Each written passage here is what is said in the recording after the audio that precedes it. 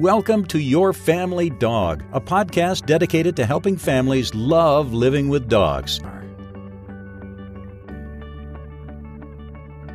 I'm Tina Spring, and I'm here joined by my co-host, Julie Banana Fudge Smith, and welcome to Your Family Dog. Today, we're going to have a second episode with my good friend Karen Dees from Texas, and she's going to talk to us about the importance of play with our dogs and maybe even how to get dogs like mine who think play with humans is kind of dumb to actually start doing that with us. Yeah, so you have these dogs that are a little unusual. They're kind of feral. And the way I look at play is I want to see how the dogs play naturally in their own environment. Do they play in their environment? Do they play with each other? Do they chase each other? Do they wrestle with each other? Do they pick up sticks and throw them around? Do they dig? What do they do to play naturally? And we want to kind of enhance that and encourage that with us. And that might mean if you have that dog that likes to dig in the sand, guess what your play might be? You're digging with your dog in a sandbox. That might be your dog's type of play. Not every dog wants to fetch a ball. Not every dog wants to play tug. In fact, for a lot of dogs, it can be quite confrontational. So, I really want to look at how do your dogs have fun without you? And then how can we interject you into that picture? Does that make sense? Yeah, I think that makes great sense. I think it's a good window into how to instigate play. And I'm thinking about, we have this little feral dog who's living with us now, and we have a cat who's like fantastic with dogs. And so we're trying to get the cat to play with this little dog. So I just tied a ribbon to the dog's collar because it's like kryptonite for the cat. And so now the cat's like instigating play with this little dog, and they're sorting it out. So I just used what would normally work for the cat and just added it to the dog instead of me playing with a ribbon. So I think that's a brilliant bridge. And that might be, I don't know, so that's the cat playing with the dog, but do we want the dog to play with the cat? So we have to look at that puppy or that dog and say, okay, so how does this dog play with your other dogs? Or how does it play with things in the environment? Does it bat things around with their feet? Does it use their mouth? Those are windows into opportunities that we can enhance. And so I don't know, what is this little puppy doing? Give me some examples. What's happening with the cat now? So currently he's playing keep away with his rope, right? He's like, you don't touch my rope. And the cat's like, I'm going to touch your rope. And it's become definitely more play oriented instead of just resource guarding. But part of the issue is other than fetch, this dog doesn't actually really play. And he has a pretty significant case of laryngeal paralysis. So big, heavy exercise gets dangerous, right? So again, me and my island of misfit toys, everybody has some sort of bizarre, crazy thing going on. So it's how do we get social interaction? He's a little bit afraid of the other dogs, though tolerates them. I figured the cat was more his size and an easier sell. Okay. He's lived with cats before. So that's where that bridge came from. Okay. So does he likes his rope toy? Does he like to shake it? So no. He doesn't play with a rope toy. Okay. I call the ribbon his rope. Oh, ribbon. Okay. Gotcha. So he has like this rope that's tied to his collar. He's playing with the cat, and they're not playing tug. It's more the cat's batting that around behind him, and Rizzo is trash talking him and telling him to leave and they're bouncy. It's all big play bows, bouncy flop from the cat. Like it's all very obviously moving into a direction of play, not conflict. Okay. But it's trying to introduce a new play style to him. Okay, so my question to you is, how can you imitate, once we do develop a play between the cat and the dog, how can you become more like a cat? So probably not very well, or very easily. So maybe we look at the ribbon. If the ribbon is part of it, do we put the ribbon now on a string and you're sitting on the floor and you make the ribbon move? Is the dog going to chase the ribbon versus chase the cat? Because the cat's chasing the ribbon. It might be that you play literally a game of peekaboo. Right. And you play footsies or, with your fingers on the ground, and you pitter pat your hands on the ground and the dog pounces at your hands. You may have to keep things really, really low. It's real important to kind of meet the dogs where you are. If you walk up to a dog and say, hey, let's play, and the dog is going, oh my God, I like a soft indoor voice, please. And you have just scared the heck out of that dog. So you want to kind of get down on their level, talk their tone of voice. If they're a little shy, you be a little shy. So you really want to meet the dogs where they are. And so that may mean you have to lower yourself. You're now becoming a little cat. You're not so problematic. You're not so big because you're down on their level, so to speak. So it's important that we kind of do that. And maybe we get down on our hands and knees if that's possible. Some of us have a problem with that. And, maybe you tie a ribbon to you and you become the cat. I don't know. Those are just some suggestions that you kind of have to go, okay, what has the dog been doing with the cat? Now, how can I interject myself? And maybe you become the third wheel. You become the third person. You got cat, dog, and human. And the dog is going, oh, wow. So this lady can play with the cat and me, and maybe I can just play with the lady. So those are things that we would take very gradually. Now, granted, it doesn't sound to me like you have the most normal of dogs that we're doing. No. Okay. No, and in this case, right, I actually was just trying to foster getting the dog to interact with the cat in a safe and fun way that was introducing a new play for both of them. Right. This dog will, what I was meaning when I said, like, I was interrelating it was I used a way that the cat likes to play to encourage the cat to interact with this little dog, and that I had never thought of it in terms of how do my dogs play on their own and how do I use how they play on their own to get them to enjoy play with me. I mean, all of my dogs, if I get out their kibble and a clicker or a squeeze light and stuff, like, they're down, like, they want to learn, they're having fun with all of that. Right. But I would actually like them to have a little bit more recreational, like we are just playing. Okay, so let's look at that. So when your dog goes out into the yard, what do? Do they run in the yard? They bark. They bark at everything. Awesome. So we bark fest. But I would look at, do they run? Do they? Yes. Okay. So in other words, they like to chase each other.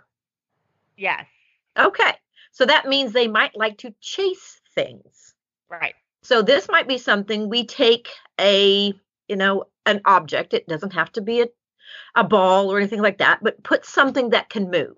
And I normally use a flirt pole. And what I mean by that is basically a stick with a string on it with a toy or something tied to the end. It doesn't have to be a $50 flirt pole that you buy online. I use buggy whips a lot. You can use a piece of PVC with a rope threaded through it with the toy on the other end. It doesn't have to be anything fancy. A fishing rod works fantastic as well. And for those of us who are like flirt pole deficient, that would be me. How do you like? So I have so this is going to be like truth and consequences. So like I have a flirt pole. I get it out. I go, I don't really know what to do with this. So also, I'll start with is think about what, and you are dealing with feral dogs, and a lot of dogs have some instinct about things move, and I look at it because it moved. Well, if you look at how prey moves, they typically, especially when they're dying, they're doing what we call little short staccato type movements. So you're almost like barely jerking this little toy across the ground. It doesn't have to be big sweeping movements. It's just little staccato like movements that catch the dog's eye. And, they might even just look at it and, you pop it again. Then they look and you pop it again. And they take a step and you pop it again. And they take another step and you pop it again. So they're basically chasing the toy, even though you're kind of at this stage still luring them to chase the toy. Okay. And you keep it low to the ground, because a lot of people, or a lot of dogs, when you're holding a stick in your hand, the dog goes, well, you're obviously going to beat them. Exactly. So, and it doesn't even have to be on a stick. You can do this. This is what I do with puppies all the time, is I just put a toy on a rope. Especially, I love this exercise when I have puppies and children. That's exactly what I was going to say. I was doing this with my grandkids. My 3-year-old granddaughter was over and wanted to play with my dog in the backyard. And I'm like, okay. So I had this cheap leash that I picked up at the vet's office. I clipped it onto a toy that had a rope running through it. And I said, have at it. And she went out in the backyard and she ran around and Zuzu chased her and they grabbed it. And then they sat down in the Liriope and talked for a while. And then they got up and they ran again. And they probably did this for 30 minutes or more. They had a grand time. But one of the things I was going to say is that I think it's important for people to understand when you're doing this, when you're starting to introduce types of play. And it was really natural between Gracie and Zuzu, Gracie being my granddaughter, Zuzu being my dog, was that it was in short snippets of time. I think when you're dealing with this, when you're trying to teach a dog to play, when you're trying to get them to interact without overreacting or, perhaps escalating too far, which is what happens with the puppy, is that if you do it in short periods of time, and cats are like that. And that's why I thought the cat example was great, because cats tend to play in short bursts of time. They tend to play in, 5, 10, 20-second kind of things. And that might be just perfect for a dog learning to play, because it's intriguing, but it's not overwhelming. And I think people need to remember that when you're playing with the dog for the first time, especially one who doesn't know how to play, be intriguing, but not overwhelming. Do it in small chunks of time and end on a happy note. And when it's successful, so the dog is eager to do it again. You can push it too far. Like when Gracie, when Zuzu finally said, I've had enough, Gracie came inside. And there was something that real natural to the rhythm with one another. So now when Grace came over again, Zuzu's like, yes, this is super. Gracie, let's go outside and play with the toy again. Yeah. So anyway, that's my take. That's real important is, and successful may be simply the look on the dog's face that was like, that was almost fun. Wow, that didn't suck, right? Right. I mean, that was almost, oh my God, I didn't have a really bad time looking at that little thing that's moving in the grass. Wow, awesome. So that's one way to start it. Now, granted, most dogs, and especially the people that I work with, tend to have the opposite problem. It's like, oh my God, my dog wants to play all the time. They're stealing things. I can't get things back from them, and they're just jumping all over me all the time. So I think actually the bigger problem that I have with most of my clients, because I really don't work with a lot of feral dogs, Tina, is to actually get them to understand how to play so that the dogs don't get overwhelmed. And I think Zuzu and Gracie was a great example of that, in that we take it in short snippets of time. But there are some dogs that we're going to have to go, okay, we have to take a break for a second. And that might mean you have to kennel up for a second. We might have to put you on your mat for a second. We might have to just take a breather. Okay, now let's go. So let's get wild, and then let's go crazy, and then let's chill out for a little bit. So we intersperse those two types of things. I would think it was Sophia Yen talked about that when she was working with her little dog, that he loved to play fetch, but he would just get so excited he'd spill over the top. And so what she did was, between every toss of the ball, she made him sit. Right. And so I institute that a lot with my owners. Say, just make the dog sit. One is you're now adding in some obedience training in a fun situation, so that the dog learns that sit is what makes things happen. So it makes training more fun for everybody. But it also sometimes just that sit, take a breath, then I throw the ball is enough to keep a dog from spilling over from excitement into more than necessary excitement. Right. The other thing that I just wanted to mention too that I think deserves reiterating is the idea that you said of mirroring the dog's play. I think that if you think about being a mirror, if you see something the dog does, if you can mirror it back to them, it's a language they're going to understand and be more likely to engage with you because, not to be anthropomorphic, but I am going to be anthropomorphic, is you can just sort of see the dog going, oh, you get it. You understand me. Yeah. So the more you can mirror what they're offering, the more they're likely to say, I think this person gets me. They're safe to engage with. And there are dogs that don't necessarily want to play with toys. They just want to play with you. And you have to kind of look at that as so my new dog is a little border collie mix, not overly fond of being touched. She's actually not very friendly when being touched sometimes. And so for me to play with him, absolutely toy crazy, which that's a whole nother deal. But I've actually started doing a lot more what I call personal play. Because there's toy play, there's food play, there's personal play. Personal play doesn't involve food or toys. Yay, it's just the two of us. And so one of the things that I can do, he's a border collie. He likes to move. I'm old, fat, and have bad knees. I don't move well. So I kind of get down and do the little, hey, and I kind of touch him on the shoulder. And then I turn away real fast because that's about all I can manage, right? And he's like, whoa, that was kind of fun. So I call it tag. Oh, okay. Yeah. I touch and I run. And he's like, oh, my God. So guess what? He's now going, please touch me because I get to chase you, even though it's 2 feet, for God's sakes. And I actually put that on cue. Tag, I touch and I run. Sit. Tag, I touch, I run. Down. Tag, I touch, I run. He's going, oh, my God, this is the best game ever. Granted, he prefers toys, but it is something that I'm doing, and I can do that in a hotel room where I don't have to be throwing toys all the time. You could also do that in a vet's office. One of the things that I do is I try to take toys with me to the vet's office because sometimes they're not interested in treats. But I remember with my dog Bingley, I would take a tennis ball.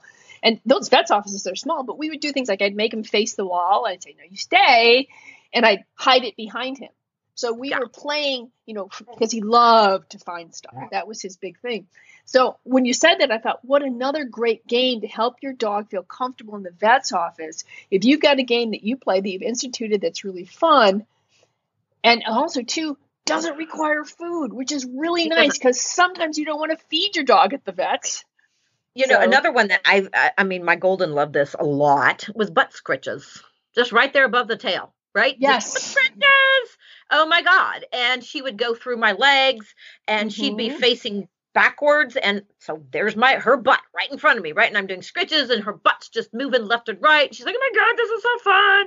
And that was actually something I did before I went in the ring because she's like, oh my God, we're so connected. I can't have food, but I have my mommy. So that's personal play. Yeah, we used to call that butt dancing. We had two flat-coated retrievers, my dog Bingley and my daughter's dog Tex, and both of them would be between your legs, and you'd be butt scratching, and they'd be doing this dancing with the back legs. I have a great video. If I can find it, I'll put it up. But this great video of the two of them butt dancing. Perfect. It was just wonderful thing. And of course, you look at the other end. And you look at their mouth and their head is up and their mouth is, they're just like, oh my God, this is so fun. But again, you have to ask your dog, because if I did that with my border collie, he'd go, for starters, I don't want to be between your legs because now I'm trapped and I don't like that. And I don't know what you're doing back there. So I'm not real fond of that. So I have to ask, does your dog like that? So you do it a few seconds and then you stop and you ask the dog, did you like that? And if he goes, no, not really, I think I'm going to go over here and lay down, or I'm just going to run away or whatever, you go, okay, that was a no-go. That was a definite no, that didn't work for you. So let's find another way to play. And so those are things you have to ask your dog, do you like that? It's kind of like having a partner, right? Do you like to hold hands? Do you like to be hugged? Do you like to go to a movie? What is it that you do like to do together? And you kind of have to ask your dog those same questions. So, Tina, with your feral dogs, do they like to be touched? Would those be options of play for you? So Marco, definitely. Like, he's like a ridiculous cuddle bug. And I think some of it is that activation of the parasympathetic nervous system. He just feels better. having good, strong contact. And I will say, like, he's very, we joke, we call it pot cake charging, right? You like, if you sit in the recliner, you're going to be wearing the pot cake because he wants to lay on you and press and try to suck the life force out of you. The other pot cake is a little bit different. He likes the chase game.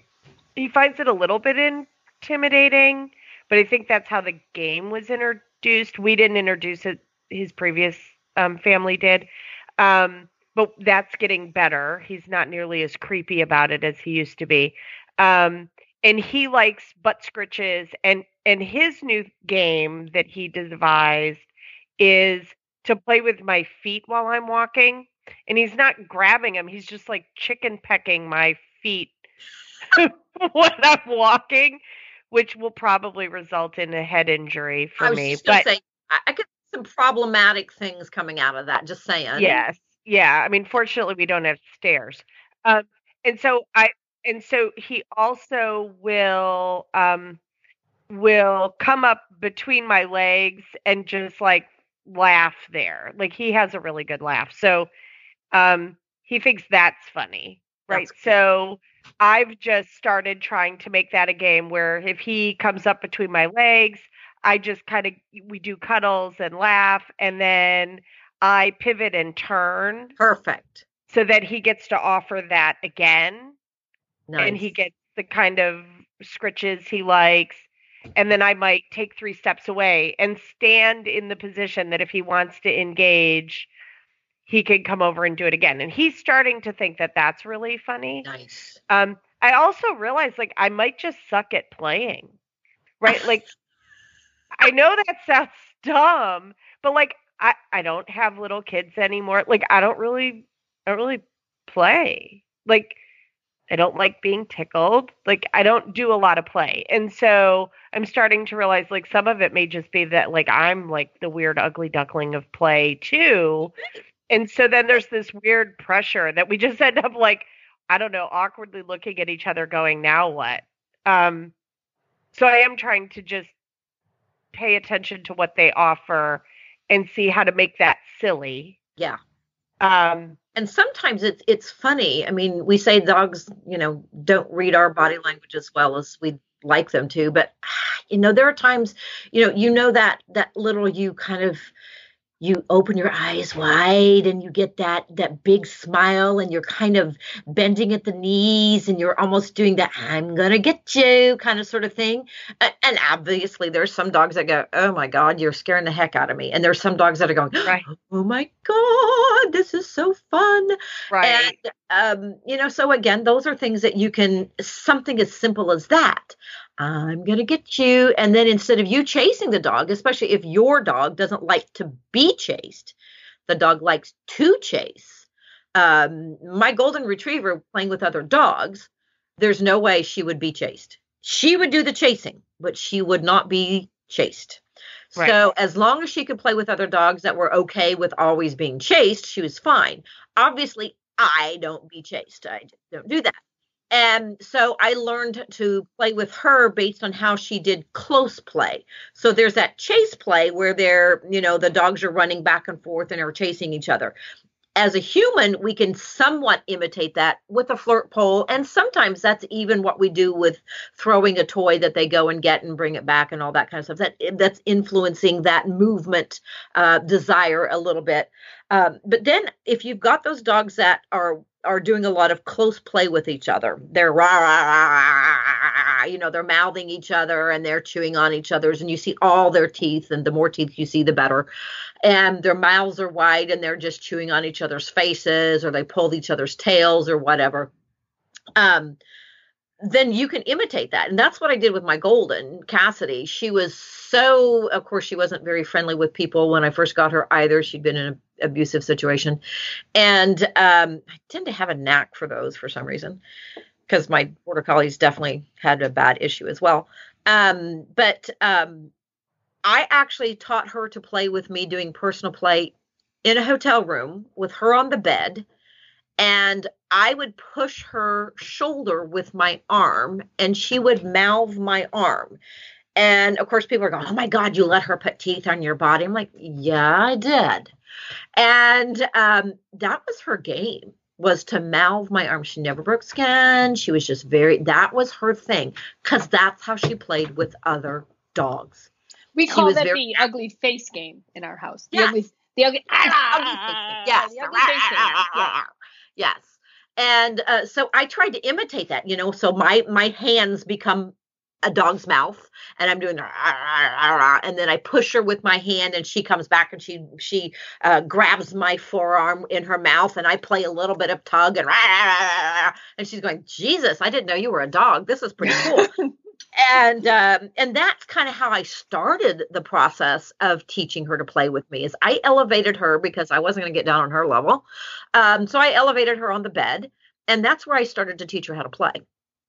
And I have to admit, I just did a session with my border collie doing the same thing. He's on the bed, and I kind of pushed him and took a toy, and we played, because he likes toys better than anything. So I touched him and I played tug. I touched him and I played tug. And I touched him and I played tug. He's like, okay, you can touch me now. I like that. Because we were actually working on collar grabs, which is a really bad thing in his vocabulary. So personal play is something that takes a relationship, and it takes trust. I remember watching at a seminar one time, a little gal came out, actually she's a big gal, came out with a little Chihuahua, and she sat on the floor, and she had like a sheet over her lap, and her hands were under the sheet, and she basically played hide and seek with her hands with her dog. Mm-hmm. That dog had so much fun. This is a little dog it's a Chihuahua mix, right? It's this teeny tiny little thing. It's overwhelmed. The environment is really, oh my God, there's so many people here. And she gets out there in the middle, and she starts playing handsies with her little Chihuahua underneath a sheet. And that dog had a blast. And she left in tears going, I had no idea I could play with my dog like that. So it doesn't have to be big and bold. It doesn't. Your dog can have fun with you. And, the adrenaline, the chemicals that are released in the body, oh my God, it just feels good. When you laugh, we know statistically, when you laugh, when you smile, your body feels better. There's good stuff going on in your brain. There's good stuff going on in your system. And the same thing can be with dogs. So personal play, a lot of dogs aren't into that because you don't know how to play their style. So that's one thing you need to investigate, is watch them, imitate them playing with another dog if you have that. If not, start small. Start with little things and then build up to bigger things. Don't start with, playing tag, touching and running. Because my Golden, if I did that with her, she'd go, you pushed me? What? Right, like, was I a bad dog? Were you thinking? Okay. So, pushed me? So it's funny. I talk about this in classes all the time, that like in our household, we're just not big rough players, right? So if I even try to demonstrate, like jazz them up, settle them down with rough play with my dogs, they all just go, oh my goodness, what has happened? Mom has lost her mind. She's crazy today. And they're just like shell shocked. They're almost punished. Well, so I wouldn't do it if I thought that they were taking it that hard, but they are a little bit like, okay, wait, what's happening? Like, what are we doing? It would be like if I was in conversation with Taunton and didn't cuss. He wouldn't know what to do with that. So I don't cuss at him. I just have a filthy potty mouth. So he would be like, wow, are there microphones? Like, why are we using clean language all of a sudden? So it's funny that the dogs do just settle into whatever the play style in the household is. Yes. I think that's very good, very astute observation. Because they do pick up on their environment. And I do totally like play hide and go seek with them. And they like to do the follow me around incessantly in the house thing. And so I will eventually start to like hum a tune and make funny patterns with the following mommy around. Yeah. Nice. Until they're like, okay, we think you're messing with us. And I'm like, right, like you might need to go find something else to do. Like, stop following me around. But I do that, and they're like, you're just weird. Yeah. And go find something else to do. But I have totally, like, we walk around in the bedroom and curly cues down the hallway, and they're like, okay, you're just the weirdest mom ever. And I'm like, right, Island of Misfit Toys. So now that I think about it, I do play with them, but it's mostly just straight up silliness. Well, that's cool. And I also, to be fair, randomly put on like a giant shark costume and walk around the house going dun dun dun dun dun dun. So maybe they just weird. Well, so feral dogs who worry about physical changes. So we do a lot of that. Like I put a wig on and look like Cher for an afternoon. Okay. That's one of the things I was going to say that it seems to me that the theme's coming up. Karen, you're talking a lot about how you're using play to help your dogs who have behavior problems. And so when people, ask me, why play? Why is it so important? I think you hit a couple of really important points.